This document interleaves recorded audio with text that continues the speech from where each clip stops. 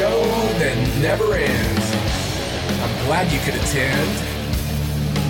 Come inside. Come inside. Come inside. Right now. You are listening to Let's Talk Hemp in the 422. Welcome to the show.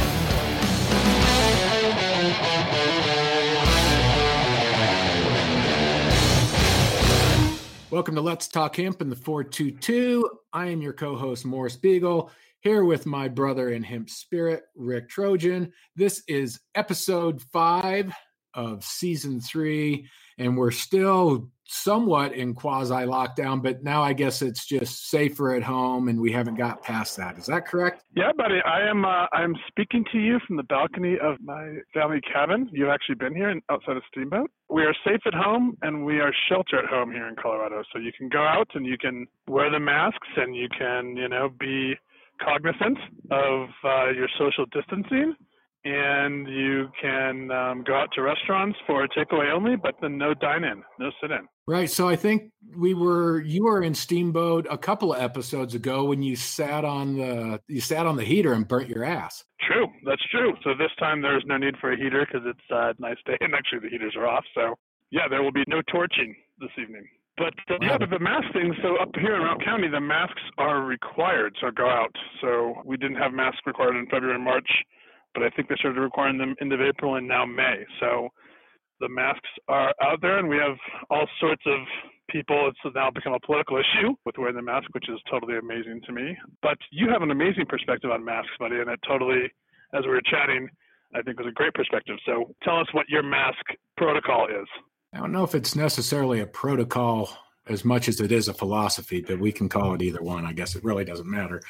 So, yeah, we all have to wear masks now. You can't go to a store without having to wear a mask. It seems to be pretty much mandatory these days. So I did just get a mask recently from the Hemp Black folks, which are part of Ecofiber and the Ananda Hemp Group, which you remember Phil Warner? He's the one who started that, Phil from Australia. Yeah, we met him in Nepal.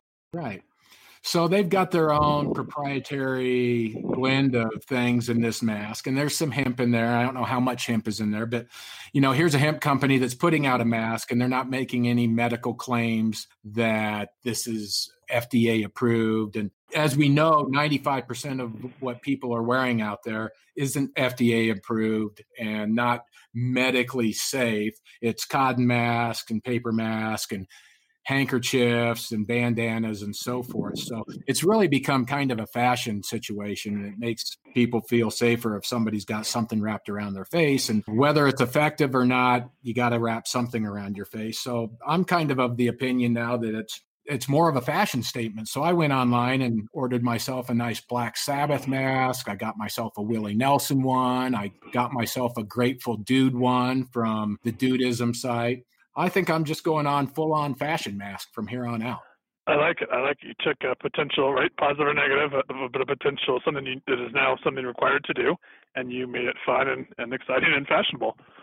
So I think that's fantastic. My problem with the masks, though, bro, is I can only hear in one ear, and so when the mask is on people's face, I can't understand what they're saying and who they're talking about or anything that's going on, because when they talk, I can't read their lips, and I can't understand through the muffledness of the mask.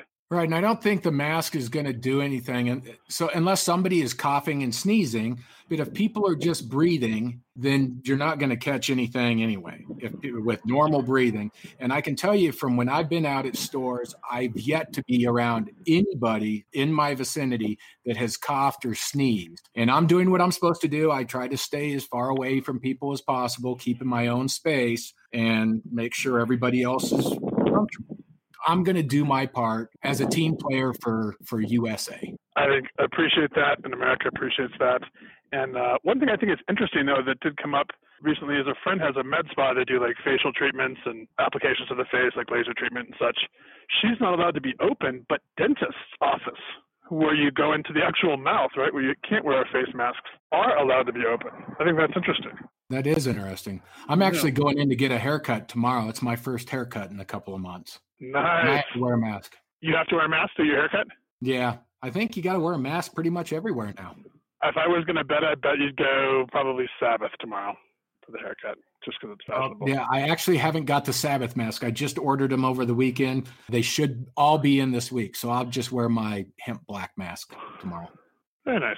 Yes, well, so we have a great episode coming up. We have the amazing, incredible, and longtime hempster, Chris Boucher, who is going to get into some stories about how this industry was really founded, like what happened in the beginning of everything.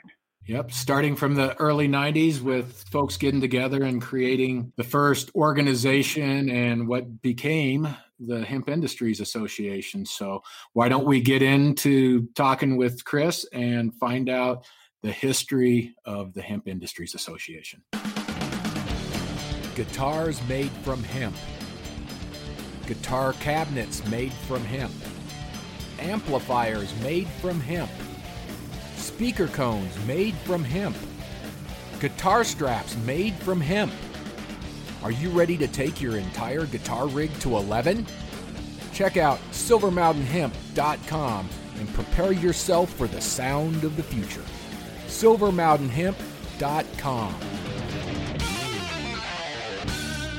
Welcome back to Let's Talk Hemp in the 422, Season 3, Episode 5, with today's guest, longtime hemp advocate, industry leader, pioneer, and CEO of Farmtiva Inc. in sunny California, Mr. Chris Boucher. Welcome to the show, Chris. How you doing today? I'm doing great. Just excited to be here, and thanks for inviting me. Yeah, Chris, thanks for coming on, man. It was so great to catch up, and I want to go over something that I think our audience will find exciting and enticing. Kind of the start of the Hemp Industry Association, really the resurgence of the hemp industry back in the early 90s. And an article by Mary Kane, Kane, and it was an article in 1993 in the International Hemp Journal, Dueling Labels, the Hemp Certification Debate. And so this was an article that covered kind of the formation of the early hemp industry together and around textiles. But as you say, it was been, and you shared this article with us, thank you very much, because you saved it and shared it, but this has been actually scrubbed from the web, and I was unable to find it as well. When did that happen? Why do you think that happened? What's the background behind that? Why would they take this off the web? You know, I think it was pre-internet and it wasn't digitized at one point. And, 93, 94, there just really wasn't any web action out there. And so it was all in magazine print. It was actually Hemp World, which was a magazine that Mary Kane did. And I think she did about 10 issues. And then it eventually fell under the International Hemp Journal, I believe. But that was one of the first articles she wrote, or one of the first magazines that she came out with. Give us a little background on kind of what this article, the dueling label debate, kind of give us, this is what, 92, 93, kind of give us an overview of what this debate was and what the industry was like back then. Yeah, so I mean, it really, the backstory was just really back in 91, 92, where we were importing textiles, hemp textiles out of China, and a lot of the textiles were not 100% hemp, or the blends weren't what they were saying. And so we were testing the fabric. They weren't testing the way they were being labeled from the Chinese. So we were concerned that we just didn't want to see a whole plethora of hemp products coming into the market that weren't made out of hemp. They were made out of flax, or they were mixed with cotton.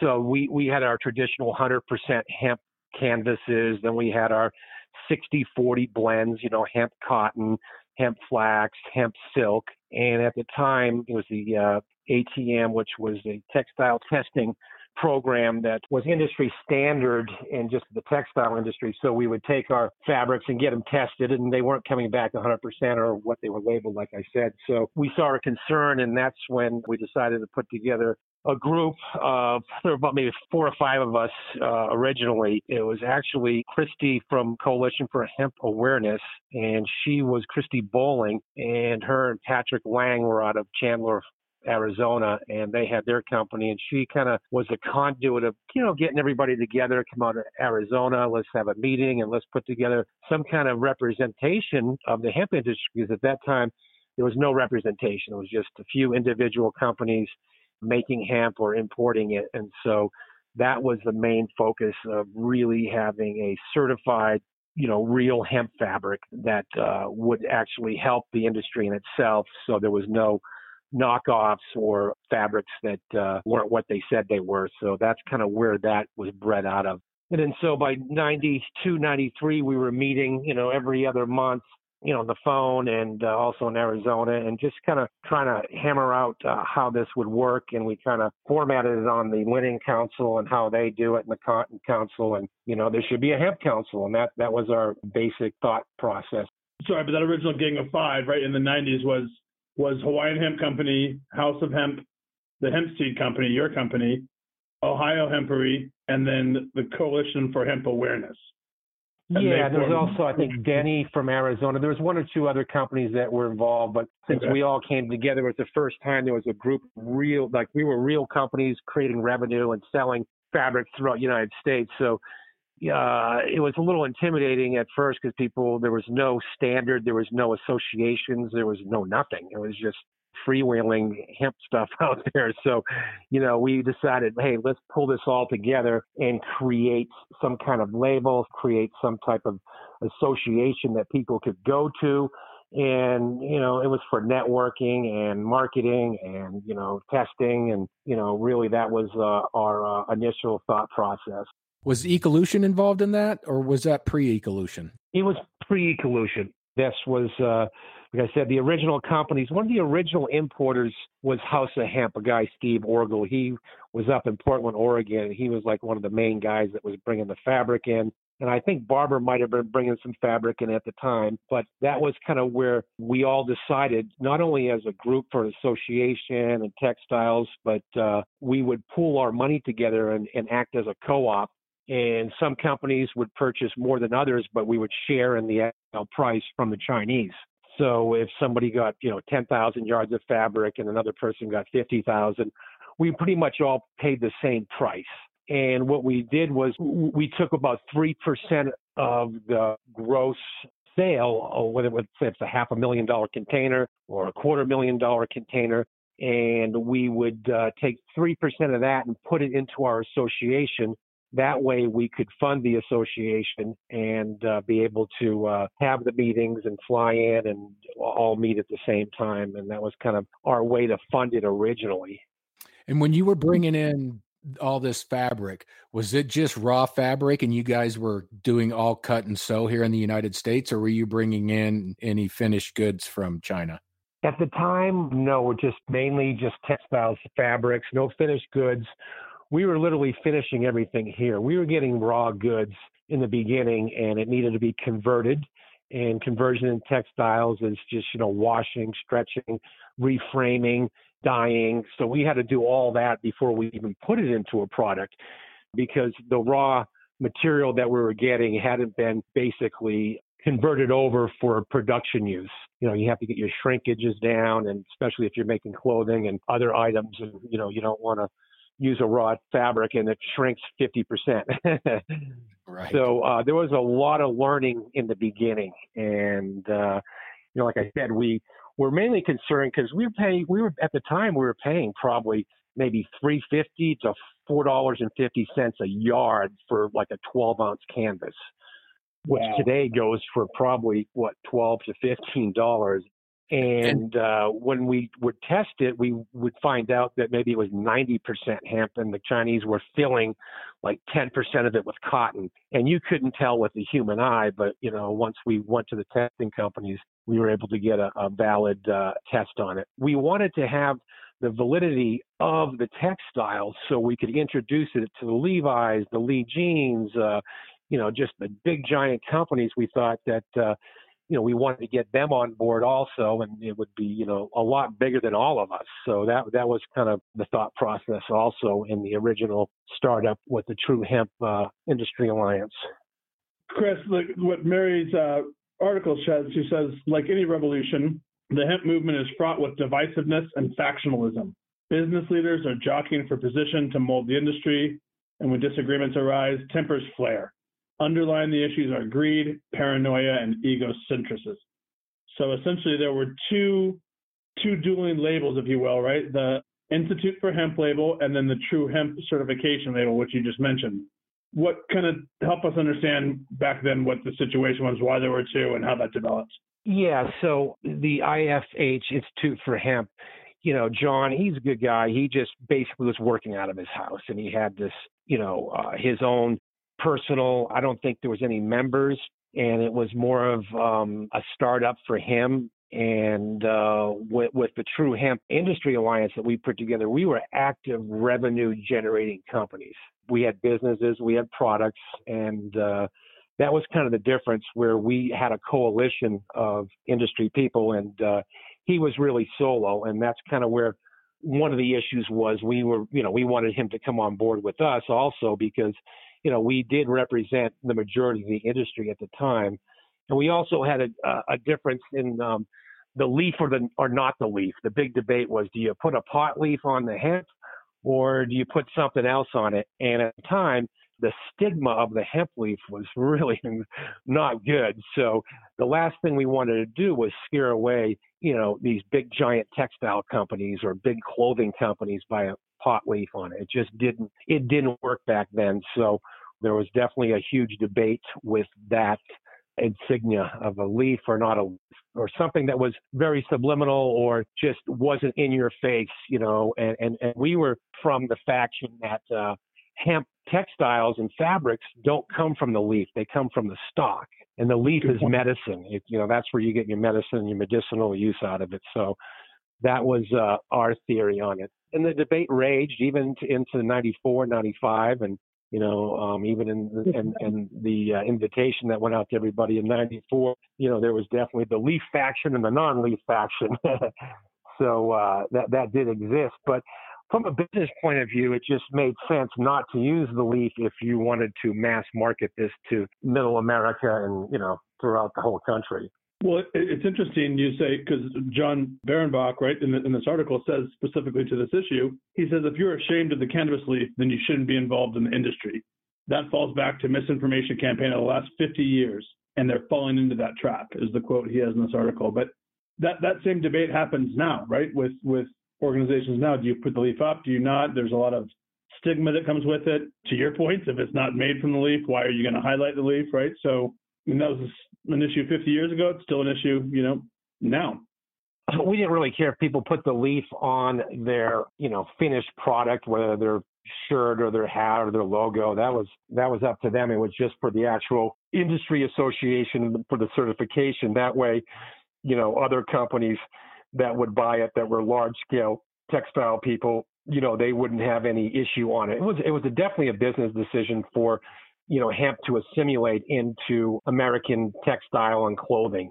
That way there was no pushback from these larger companies that we wanted to gain revenue from and create the industry outside of us. Like I said, it's just bigger than all of us at the time. And, he has a good point there, but at the same time, the logic behind it was, textiles come from the fiber and the yarn and, not the leaf. So it was that main issue at the time. And it still is, I think, today. People are still debating that.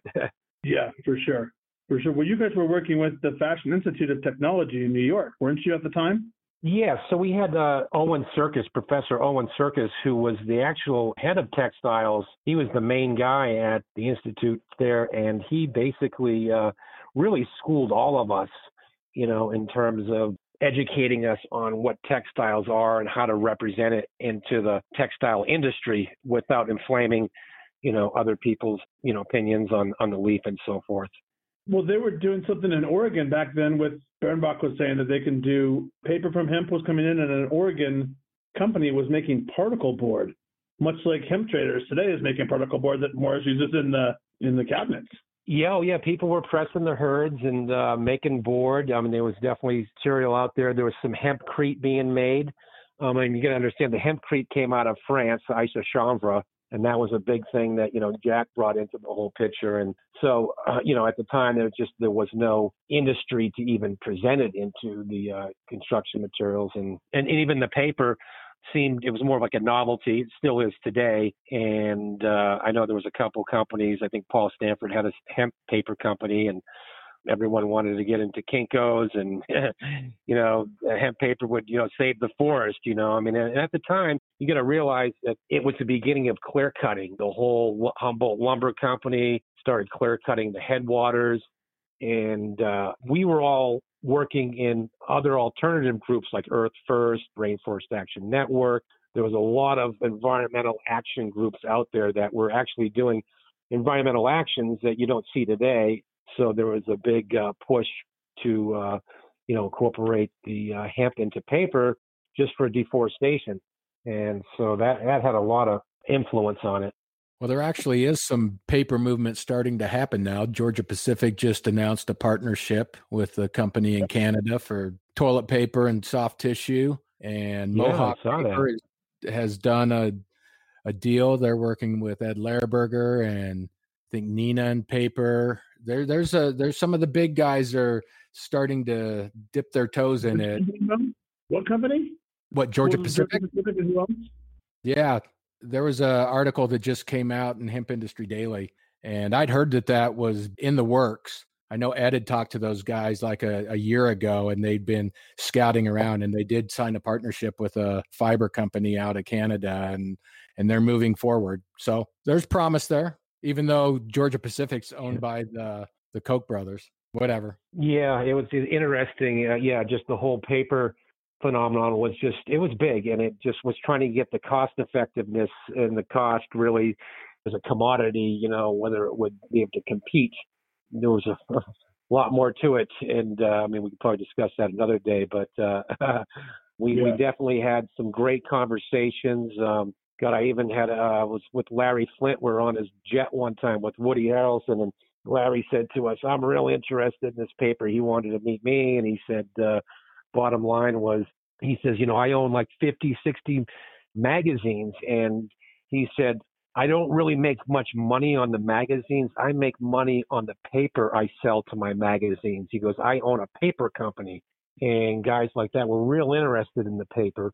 And the problem was, you have to bring the price down to where it's competitive. And at the time, we're like, yeah, paper's going up. And people are like, no, it's going down. And, when you start looking at wood chips and $50 a ton for wood chips, how can you compete with that on a level? But again, it goes a lot deeper. Wood paper is all subsidized. So, how do you compete with something that's subsidized? Right. Exactly. And it's interesting, we're having the same debate now, but we're having it with the Environmental Protection Agency about wood chips as a carbon neutral, renewable energy source, right? Versus agricultural crops, right? So they're saying agricultural crops are pollutants versus wood chips potentially could be deemed de minimis, which means part of the bioeconomy. So timber farms could be part of the bioeconomy, whereas hemp could be excluded from that. It's the same argument. The parallels are pretty interesting between what happened 30 years ago and what's happening now.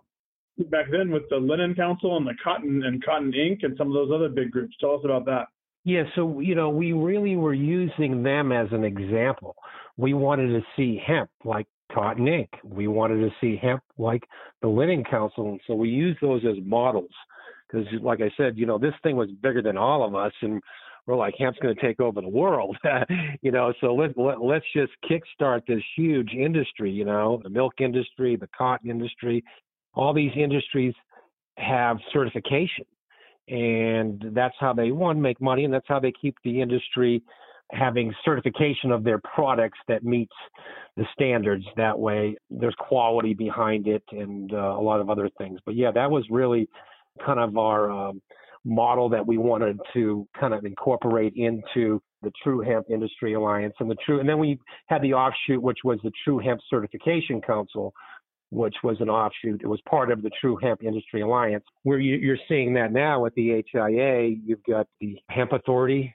Yeah, Hemp Authority. Yeah, so, it's a little different, but this way everyone would get a stamp. It would be on everyone's fabric. They could put it in their label, and it would just really just show that this was quality and it was really hemp, not something else.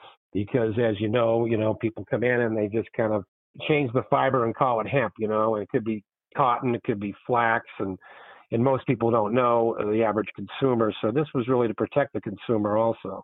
You brought up the HIA, Hemp Industries Association. So why don't we move into that and discuss the actual founding of it, and then really who coordinated that conference back in 1994 when the HIA was named?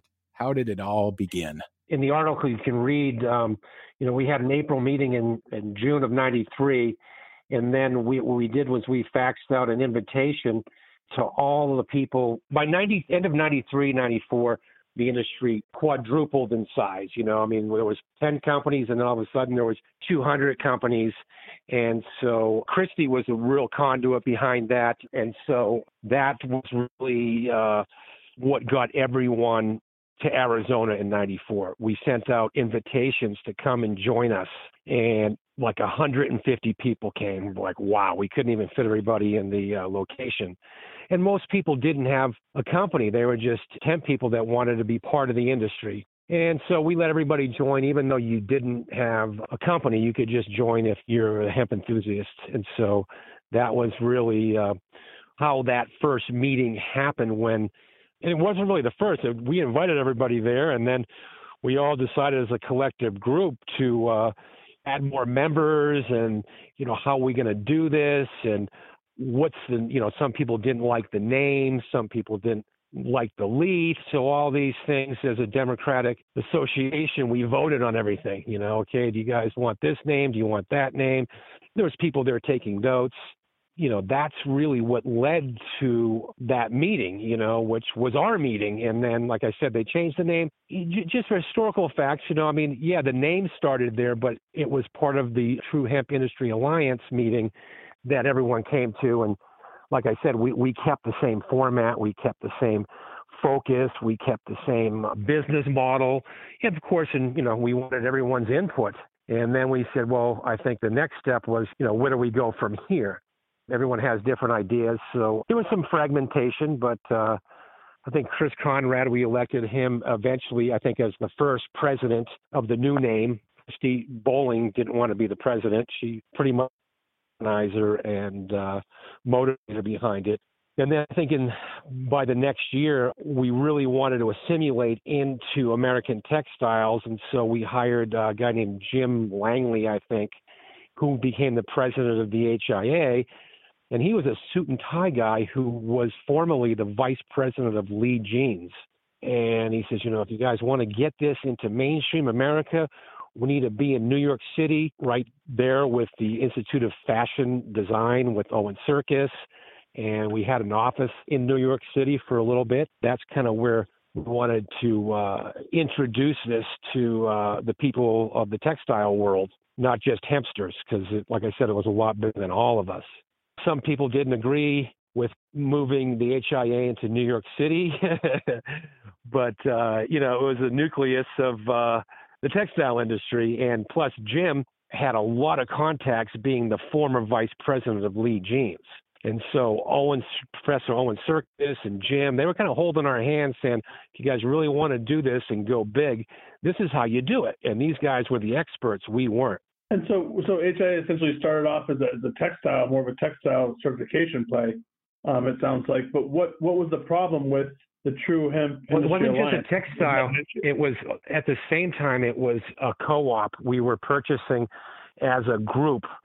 We weren't just trying to do the label. That was the main focus was, hey, how do we bring $500,000 worth of hemp fabric to America? I can't afford it. You can't afford it.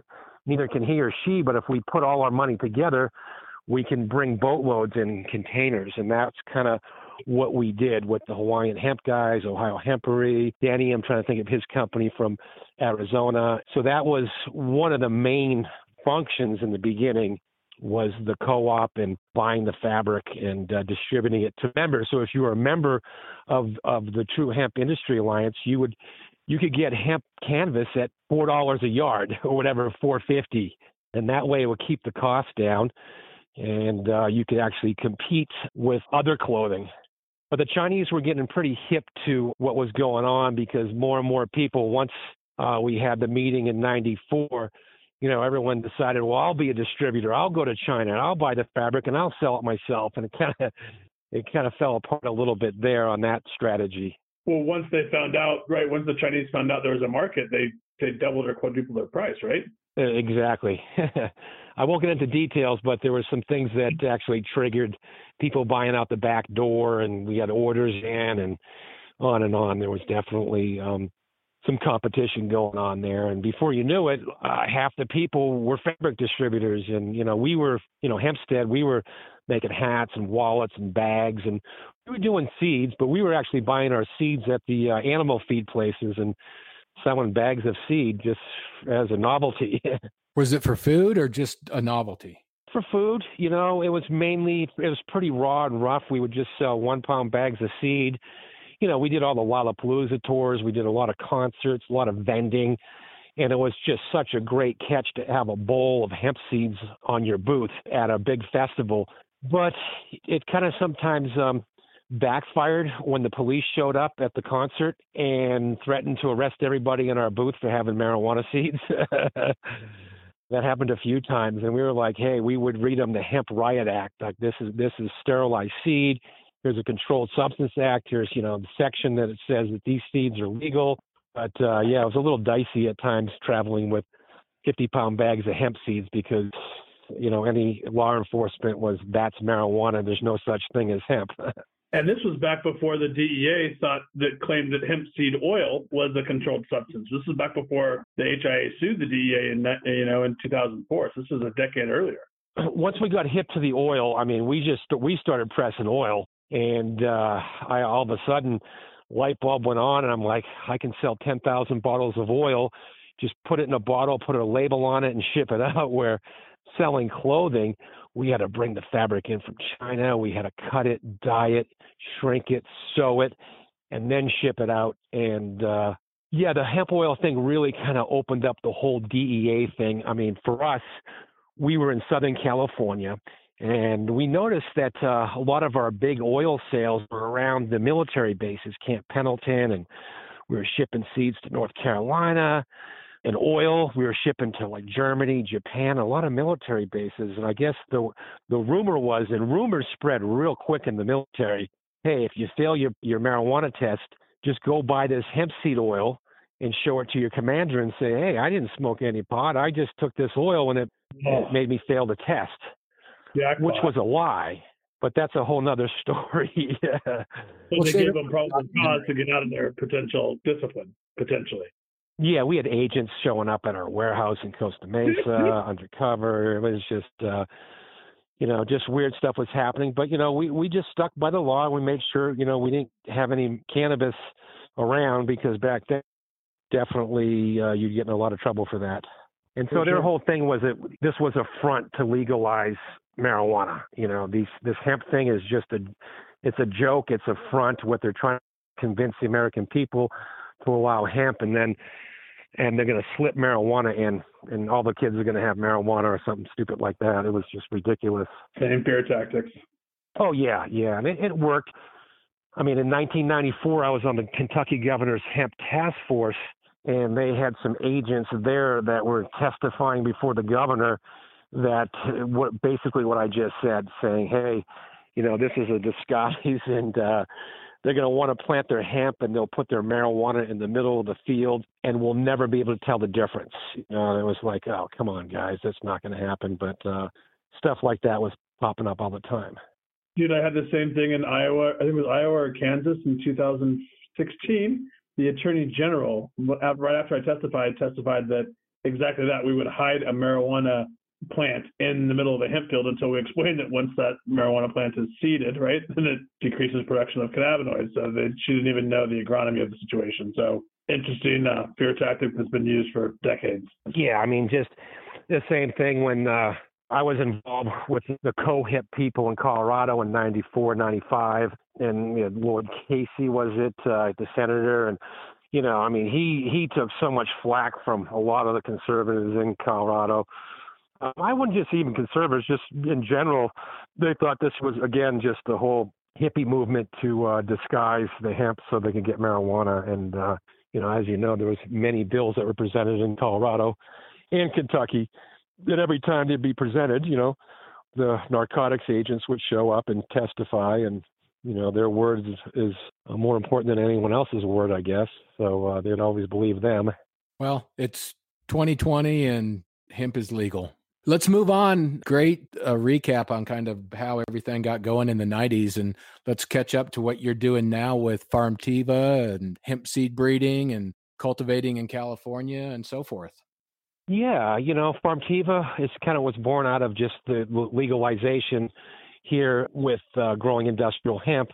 We've had seeds, and we've dealt with many different varieties, mainly fibers and grain varieties over the years. And so we decided, hey, California needs some really good seed. And a lot of the seeds related, as you know, a lot of it's been crossbred. CBD is an American invention. That's what I call it. We just look at cultivars that we think are productive, and we hybrid and we do selective breeding in Vista. We're not just in the CBD. We also do a lot of grain and fiber seeds. We have a few grain projects and a couple fiber projects that have been scaled down. And we're also getting into the leaf juicing and just really trying to see what's on the horizon, because I think CBD is just the scratch of the surface. And there's a lot of other, I'll call them commodities, that can come off the plant, whether it's the juice or the CBD, the CBG, CBDV. There's so many different molecules, as you know. And we're going to slowly see, I think, the industry open up in different sectors. We're excited about the protein, the seed protein, with some of these big giant IPOs on Wall Street, which is vegetable-based protein is one of the fastest growing categories in agriculture. And so we're going to see a lot more companies producing that. And hemp seed would be a perfect shoe-in to create vegetable-based protein. But our main focus is breeding seed and also different varieties, like I said, for the fiber and the grains, and also for the leafing. We've got some leafing varieties that we think will do real well, 60-day crop, and, you've got a product. How's the regulatory environment these days in California in regards to hemp? They just passed a new law. Anyone that's going to grow hemp has to get an FBI fingerprint background check. Any officers in the company or managers, which is kind of ridiculous. I mean, growers, they don't do a FBI background check, and that kind of just more paperwork. And now they're talking about increasing the fees from $900 to maybe $3,000, maybe $4,000. However, California's a little different than the other states. Like in Colorado, you guys have one ag commissioner. We've got, I think, 51. So every county has their own ag commissioner. So if you're going to grow hemp in a county, you have to go through the paper process in each county. And some of the counties are a little more stricter than others.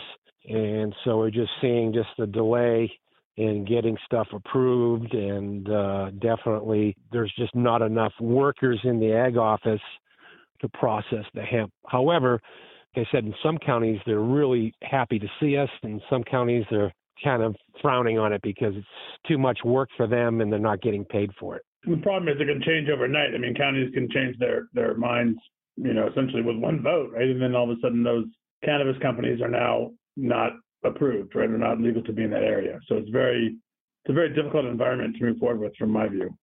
Yeah, we're seeing in some cannabis counties in Humboldt and other areas, they're putting a moratorium on hemp. Cannabis is a huge revenue generator, huge tax base.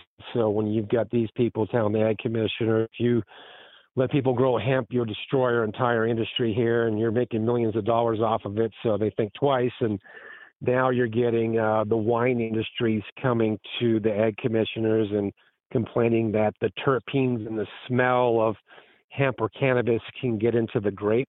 I don't know if that's been proven scientifically possible, but you saw in St. Louis Obispo, that county, they put a moratorium, and they're supposed to vote tomorrow night on whether to allow hemp in St. Louis Obispo. But yeah, there's definitely some pushback. I think maybe there's about 30 counties that you can't grow in. It might make the wine taste better, actually. Yeah. Cannabis-infused wine goes back to the Bible days, I believe. Yeah, you can get Chris Bennett on here, and he can confirm that. Yeah, we've had some CBD-infused wine, I think, from a couple places, and yeah, it was less religious than I expected, for sure. And not tasting very good either, generally. No, I mean, it was not good. Yeah. I mean, I think cannabinoids and alcohol, the ATF has some issue on that. I know whether they were allowed or not, but I know there's been some problems with people. While you're getting drunk, for sure. You don't want to put good stuff in your system. Red Bull is allowed, Monster, cannabinoids. Is there anything else you'd like to add from the Farmtiva side before we wrap this up? That's about it. Just that that we're just glad that we're here, and we're really hoping that this industry takes off. Was been, like I said, a little hiccup in with this virus, and then plus the industry getting saturated with a lot of product. We're here to educate people. I do a lot of consulting, and honesty is the best policy. There's a lot of shysters out there giving out information on how to grow hemp and profit margins, and it's causing problems, but hopefully we meet the right people and we can educate so many of them, and that's kind of our goal. You mean you're not like telling people they're going to be making $50, $100, $200,000 an acre by growing hemp? Yeah, that's kind of, you're still seeing people that do that, or guarantee your seeds will below THC, or we're going to guarantee we're going to buy your crop back. I mean, but then there's some little fine lines in the contract you have to read. So hopefully this year should be better than last year. Maybe we'll see. But the prices, as you know, have all bottomed out. Hopefully the FDA will allow edible, consumable CBD here in the very, very near future, because that will open the Hoover Dam of CBD. And until that happens, there's going to be definitely a slowdown in the industry. For sure. Yeah, it's funny. Everyone was has been eating CBD recently since 2015, right? Since the new Farm Bill. But now all of a sudden that it's a potential danger, and it's not lawful in some places. So it's just some states have gone ahead and said, yeah, CBD is a good food, like Virginia and Colorado, Oregon. The FDA needs to follow suit for sure. Yeah, that's their opinion, and I think definitely logic will dictate this thing. And I always see you're going to look at the politics, and I think Mitch McConnell's going to have to do something in Kentucky, because he's got a lot of upset farmers. And these guys aren't just your, run-of-the-mill hippie hemp farmers. These are tobacco farmers and corn farmers. They're kind of the core constituents. And when the FDA put the kibosh on edible hemp, it bankrupted how many companies in Kentucky? So he's got some work to do, I would think. Well, I think that there's promise with that. We had Jonathan Miller on our virtual conference. Was it last week, Rick? And Jonathan had just had a good conversation with McConnell the week before, and he felt pretty optimistic about that at some point here in the near future. Yeah, if anyone knows, Jonathan knows. He's in Kentucky. That's kind of the core of the industry, I'd say, in terms of the political football and the power with the federal government and what they've been able to do there. And just, hopefully. And you guys have a great governor where you guys are at. He's pro-hemp, which is great. Talks about it, goes to your events. And I just want to thank both of you guys for all you guys do, and just having these trade shows. I mean, when I went to your first trade show, it was like, this was the dream. Oh, here's everybody, and it wasn't just like a action sports show or a clothing show. It was the hemp show, man. It was like, this is it. Okay, we're here.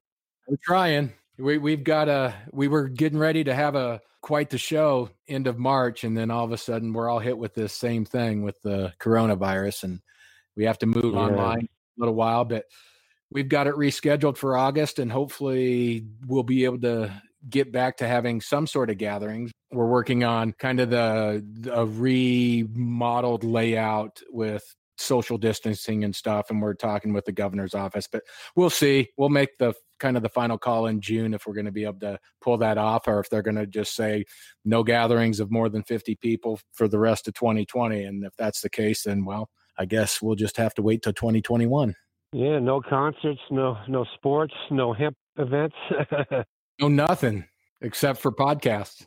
Yeah, hey, this is great. I really appreciate you guys having me on, and thank you. Well, we really appreciate having you on as well. And thanks for all your commitment and advocacy to this plant over the course of the last 30 years. You're one of the good guys that's still out there beating the same drum. Keep on keeping on, gotta keep doing it. It's living, breathing it since 90. So haven't spent a day not doing hemp. So I guess I'll keep going until the day I die.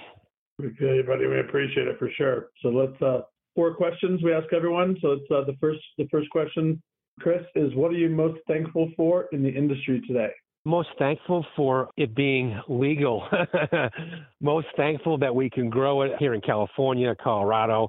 I mean, literally, I am thankful that we can grow hemp. I mean, it's that was the whole foundation, this whole movement. Like, when can we grow it? As you know, I tried to grow it in '94 with the USDA, and we grew it, but we had a little problem near the end. But we thought it'd be a couple of years, but we're here now, so that's what I'm really thankful for. Right on.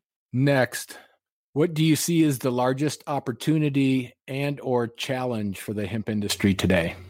I think the biggest opportunity is going to be in the flavoring, the juicing, the food. It's just, it's massive. I think once the FDA changes their tune, you can't stop it. It's going to be, a main commodity here in America and throughout the world. What was the end of the question? What do you see as the biggest challenge that the industry faces currently? No, the FDA. The FDA's opinion on edible hemp. I mean, we could sit here and argue the legal opinion according to the Farm Bill of 2018 and what it says, what's whole plant, what's not. So, again, yeah, FDA. Yeah, I mean, it's interesting. We had some of that hemp juice because that when we were in Ireland a couple of years ago. I thought it was pretty good. That definitely gave me a lot of energy. Just raw hemp juice from the leaves was really, really good. So speaking of which, what's your favorite hemp product? What's my favorite hemp product? Jeez, everything. I love the food. I think dehulled seeds are just like the best source of energy, food, nutrition.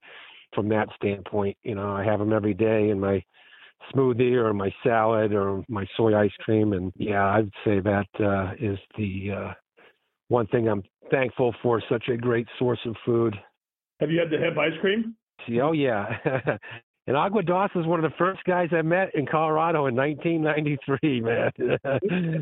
But he educated me. He's an incredible guy. Dos is awesome. Yeah. We all love Dos. And what are your final thoughts here on Let's Talk Hemp?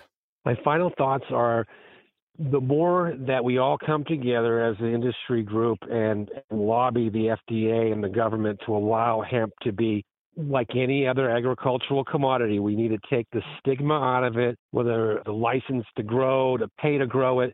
If you're going to tax the hemp people to grow it, you need to tax the corn guys, the cotton guys. I mean, it's not fair. It just puts regulation on us. And I think that's where we really need to kind of hammer this out and get rid of these applications that cost money and cost time. And it basically is a slippery slope because each year the fees go up and the money goes up to grow hemp, and that's something that needs to be taken care of sooner than later, because before you know it, and who knows, it might be $10,000 just to get a hemp license someday. It's not going down, it's going up. And why don't they do that to other agricultural crops? So that's kind of my answer to that. Well, and those small farmers have extra 10 grand laying around all the time. Those guys are loaded. Oh yeah, in the back pocket. So let's talk hemp. We can do that. I've been doing that my whole life, and so I appreciate, again, you guys having me on. Absolutely, brother. Take care. We'll see each other sometime soon. You got it, Morris. And appreciate you. Take care, guys. We'll see you. Join the NOCO Hemp Expo crew June 16th through 19th for the Experience Hemp Summer Solstice event, our second virtual conference and trade show. Exhibitor and sponsor registration is now open, and attendees get in for free. Brought to you by Colorado Hemp Company and Let's Talk Hemp Media. More information at nocohempexpo.com. And we're back, wrapping it up there with Chris Boucher of Farmtiva. Always good to talk to Chris. Definitely one of the coolest pioneers that we've got still functioning today in the hemp industry. Functioning, man. He's still rocking it. So he still has great stories to share. And we have a couple more stories just from that interview we can share. So more episodes with Chris, I'm sure, are on the horizon. Chris has got good perspective on how things have evolved from the early 90s up until really today. We didn't get into too much of the current situation with him, but he's been there the whole way. And hats off to Chris for being a great leader. Absolutely. Standing on the shoulders of Chris and the group that started way back in 92, 94 and kept pushing until today. Well, speaking of today, what's going on with HIA today? There's been some changes over the course of the last few years and the last couple of months. So what's the update with the Hemp Industries Association? Yeah, so all things good. We are taking a look. We have a new board, so have a couple of extra board seats. We are actively seeking an executive director, which will be our second executive director in the past, 3 years, and really working on our state chapter program and helping reform and rebrand the HIA. I mean, we've spent 25 years as a advocacy group working with a plant that some have considered illegal, right? We finally were able to make people realize and the government realize it's not illegal. And now all the industries that have been around, paper manufacturing, clothing manufacturing, textiles, plastics, cannabinoids, right? Health and wellness, food, all are being impacted by this plant because this plant can do so many things. So HIA really is in a position to go from an advocacy organization to more of a large trade association with really tentacles in almost every industry because this plant is that effective. So we have some great partnerships coming down the pike, and we have some good announcements coming for what we have as far as state chapter programs, which we're revamping, and really just taking the HIA and putting a new brand on it and getting after some stuff. So we've done a lot. We created the Hemp Industry Foundation, which you'll hear about, which is our 501c3 in the last few months. So we are excited to move forward, and that's positive. That's good to hear. And as I understand, Hemp History Week, which was really more guided under the Bronner umbrella and HIA is now really under HIA and is getting rebranded as Hemp Week. Do you have any updates on what's going on for Hemp Week? Yep. So Hemp History Week has been an HIA project, like you said, funded with Bronner and other organizations, Manitoba Harvest and such in the past. And last year was our 10th anniversary, and we were together in San Diego for that. We had the Return of the Plant was the theme, and this year we have Hemp History Week coming up. This first week of June is now going to be Hemp Week. So this will come out right about the week before Hemp Week comes out. So it will be online, mostly digital. Obviously, COVID interrupted the large retail program we had last year. I think we reached over 300,000 customers last year with our retail project. But this year, obviously, that's on hold. We are transforming it from Hemp History Week to Hemp Week, really, again, with the reforming of the HIA in general, focusing on the future. We've obviously done a lot of work in the past and to get us here, but we're really focusing on the future and how we can best expand the awareness of hemp, the education of hemp, and really the use and sale of hemp at the end of the day. If more people use this product, they'd realize the benefits and we'd sell a lot more. So that's really the focus, and that's what we're doing this year. We're making it virtual. We're doing a lot more engagement, not really conference kind of style, not like the solstice, which we can talk about here in a bit, but we're making it all digital, all online, really with the engagement and the consumer drive and the education drive that we've had in the past. So same kind of format, but just online. Well, that's great. Hemp History Week has been one of my favorite things the last several years, and I've enjoyed working with Nancy Metcalf and Lauren Stansberry and Lauren Burlekamp and all the folks that were really integral up until this point in time. I know Ryan has taken over now, and she was definitely involved last year and has done a great job from a marketing and online and advertising side of things. So I'm excited to see the transition. I wish the circumstances were a little bit different for society right now and retail in general, because hemp is getting into so many more retail accounts now, not just the food side, but with the supplement CBD side. And it's sad that the retail side of things is just where it is right now because of the whole COVID thing. But next year, we'll be back. Absolutely. And I feel bad because you're absolutely right. Ryan has been part of Hemp History Week for years on both sides, on the Manitoba side and on the HIA side. And she's such a great program, and she's done such a wonderful job building it out. And we were so excited for what was going to happen this year with the transition. I know she was personally excited as well as professionally excited. So sad to see it go for a lot of reasons. But like you said, we're going to bring it back bigger and better next year. And we have a lot of good assets on our side that we can build from. So that's always a good place to start, my friend. Sure. Well, we'll continue to support it every single year. And hopefully in another 5 years, hemp will be one of the biggest food categories and health and supplement categories in every store across America. That would be good for health. Yes, it would be. Speaking of building on foundations, what's good events coming up here June 16th through the 19th? Tell us about the summer solstice.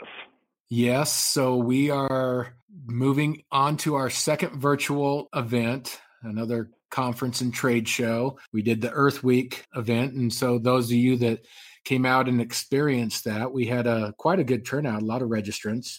And we are expecting significantly more. We had like 23 exhibitors at the last one. We only had a couple weeks to put that together once we got the platform figured out. And now that we've got that under our belt and more time, we're hopefully going to have upwards of 100 plus exhibitors in the virtual expo halls. We're going to go from one hall to 3 halls. And we're going to go from 1 networking room to 3 networking rooms, which will include a business networking room, a diversity room that's going to be like a collaboration lounge. And then we're also going to have a job fair lounge or room. So we'll have a staffing agency and the opportunity for companies looking for talent and talent looking for companies to get together. And we're also going to have 3 days worth of live webcasts, which will have 2 super sessions a day on Tuesday, Wednesday, and Thursday. And they're going to be 90-minute sessions with anywhere from, I think, 6 to 10 people. And me and you will be hosting that again and bringing in a variety of people, talking about some different subject matter than the last time, all relevant to what's going on in the hemp industry today. And we will have an expanded Let's Talk Hemp library and archive that will include virtually all of the past NOCO sessions that we have recorded, as well as other content that's pre-recorded and submitted specifically for the library. And we're going to have a music room. Hopefully, we're going to have some live Zoom musicians doing music, as well as we'll have some YouTube playlists that will be inspiring for the hemp crowd. What else do we got going on? Oh, we're going to have a digital magazine too. So if folks are interested in advertising their brands or even contributing an article for our new digital magazine, we are going to put that together, and that will be available during the summer solstice week. And we'll get inserted into everybody's digital briefcase that registers for the event. And all that information will be at nocohempexpo.com. We've got pretty much all of it figured out, and press release will have gone out by the time this episode airs. And yeah, we're looking forward to it. I love that this is how powerful this plant is, that we are in the middle of a COVID crisis, we'll just call it what it is, and we are still having a job fair. People are still looking for jobs, and that's absolutely true. I mean, there are still hemp companies hiring across the country, across the world, but absolutely fantastic that we still have companies hiring in a downturn like this because of hemp. So it's going to be exciting. The first Earth Week conference was absolutely amazing, and we had some good speakers there. This one's going to be broader, has a bigger audience, and a lot more specialized conversations. So really looking forward to it. Yeah, we will have figured out the platform more. I think that we did a pretty good job overall our first time out and trying to figure out the live webcast. But overall, I think it generally works better than Zoom and some of these other webinar platforms. I was pretty surprised at the functionality of it. I mean, for sure, it was definitely better than Zoom, and I think it was by far the best virtual conference that I've ever hosted with you, for sure. Yeah. Didn't you just do something for China? Yeah, I just presented a video for China. Interesting, the first time I filmed it, I filmed behind me. It's self-filmed, of course, because we're in COVID, but I filmed behind me were flags that I got, prayer flags that I got from when we were in Nepal, from Tibet. And I had totally forgotten that having Tibetan prayer flags behind you for an announcement that goes to the whole country of China is probably the worst idea ever. So I redid it, and they sent it up and transcribed it and everything. And I guess it had 100,000 views yesterday or last week when it went up. So that's wild. Nice. Which is like 0.0001% of China, but that's the percent. Sure. Every percent counts. The Chinese really don't care for the Nepalese people, do they? Or at least the government. No, I think it's more, you know, obviously I'm not Chinese, but I think it's more that there's the history with the Tibetan people, right? It's Tibet, the Tibetan prayer flags. And so China and Tibet got into it, I think, in the 60s. Free Tibet, the Dalai Lama, right? The Buddhist monks. I mean, that's Tibet. He's Tibetan heritage and the Buddhist monk. So that's my understanding. But I don't think they ever went to war with Nepal. Nepal's kind of insulated, man. It's in that, like, you know how hard it is to get there. It'd be like hard to get in and overtake. I mean, they didn't have a Hannibal with elephants, I think, in Asia at the time. Couldn't pull a Swiss mountain overtake, but. All right. Well, I think that's going to do it for this week's episode. Again, it was great to have Chris Boucher on, and look forward to moving on down the road with, well, this is our 5th episode. We got 6 more after this to wrap up season 3. We're not going to roll 3 years in a row, man. That's amazing. Yeah. Well, we're just getting started. What else are we going to do? Absolutely. Plenty coming down the pike, buddy. Plenty coming down the pike. All right, man. Well, take care. Enjoy yourself in Steamboat Springs. All right, buddy. We'll talk soon. All right. See ya. Cheers. The best way you can support the show is to share this with your family, friends, and colleagues. Don't miss the opportunity to learn more about this podcast at letstalkhemp.com. And if you enjoyed the show, feel free to subscribe and leave us an iTunes review. Thanks for listening. See ya.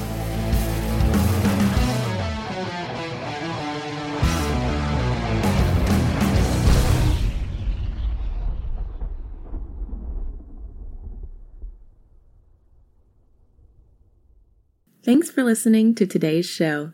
To check out more great cannabis podcasts, go to podconnects.com. Here's a preview of one of our other shows. How do cannabis CEOs balance growth and optimization strategies? What is THCO, Delta-10, and CBNA, and why should you care about these minor cannabinoids? And why isn't the endocannabinoid system covered in medical school? Most people think they're up to date in trends in the cannabis industry, but they're about 6 weeks behind. Learn about what is truly next in the cannabis space by joining myself, Brian Fields, and Kellen Finney every week on the Dime Podcast, and of course, on PodConnects.